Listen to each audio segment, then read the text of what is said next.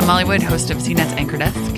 And I'm Tom Merritt, author of CNet's The Real Deal. Welcome to Buzz Out Loud, the show where we give you the real deal on tech news for Hey, about you stole 5 that. minutes. You can't do that. I think I came up with that name, dude. I can use it whenever I want. No, it was Patrick came up with that name. No, it was me. Oh, okay. We'll talk about this later. Oh, we will. I'm checking my email. But what we're going to talk about now, direct that anger at Verizon. Ivan needs your anger. Yeah, dude, my cell phone totally doesn't work in my house, but I guess that's normal, and that's what I should just expect out of cell phone technology. No, what? That's ridiculous. Yeah, I don't know. That's a stupid thing to say. Why would you say that? Well, weirdly, I didn't say it. Oh, who said it? Verizon CEO Ivan Seidenberg said it.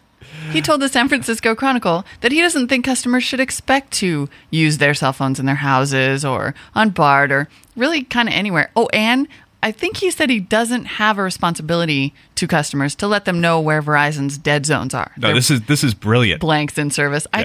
I thought this was a joke the first time I heard it. I mean, we need to nail this down. 2 weeks ago, San Francisco Chronicle interview, quote, this is from Ivan at Verizon. Why in the world would you think your cell phone would work in your house? Uh-huh. Well, I don't know why I would have thought that, I've Ivan. been to Japan and it worked everywhere. Yeah. On top of a mountain. It worked and in the fact, train. my singular cell phone works in my house and in the BART stations. That's true. I did recently switch from Verizon to Sprint, which hurt me at the time because at the time I loved Verizon, although given their V710 Bluetooth crippling and this kind of thing about the phones not working in the houses and that being okay, I think I might be a little over them. I think I might be sticking with Sprint. Hey, Ivan, a lot of people ditch their landline and use their cell phones. Can you hear me now? Good. Oh, now Ivan's going to sue you. All right. All right.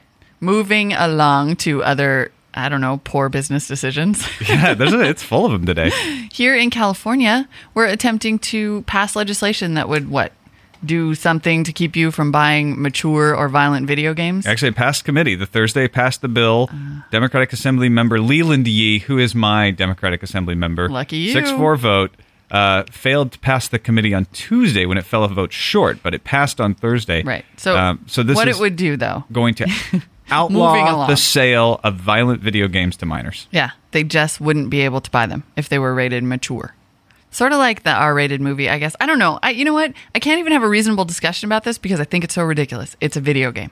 But it is just to minors.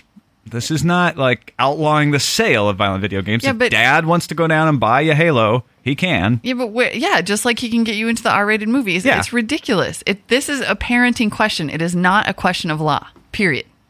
I don't know. If a kid has $20 in his pocket and his parents don't know what he's doing after school, should he be allowed to buy a violent video game? Yes. Why? It's a video game.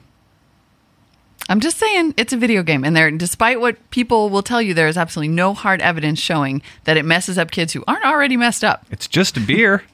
All right. Actually, I totally agree with you, but I had to take the other side. Yeah, I know. Because I think it's overreacting. But I do see it is just for minors, so it doesn't bother me quite that much. All right, but if you're 17... Yeah. The thing is that some minors are 17. I'm picketing right now if I'm 17. All right. This is dragging on.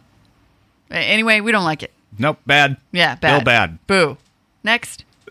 What are we talking about next? Microsoft. Oh, good.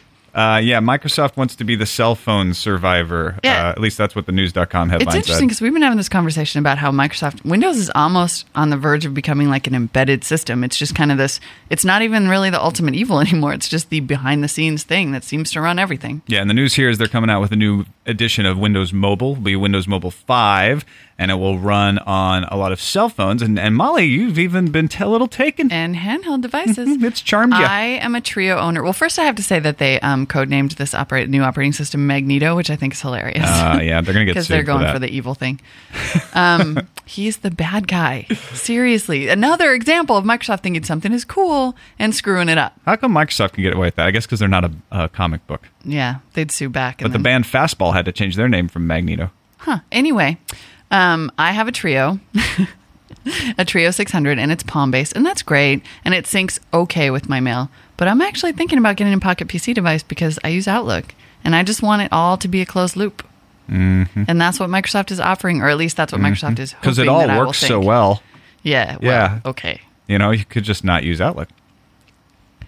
Maybe that's a conversation for another show. I guess so, because they're making those noises that we have to shut up now. So send us an email, buzz@cnet.com. Thanks for the folks that have emailed us. Thanks for all your comments, both positive and even negative. But email us anyway, buzz, BUZZ, @cnet.com. Thanks for joining us. Thank you. I'm Molly Wood. Bye. Bye.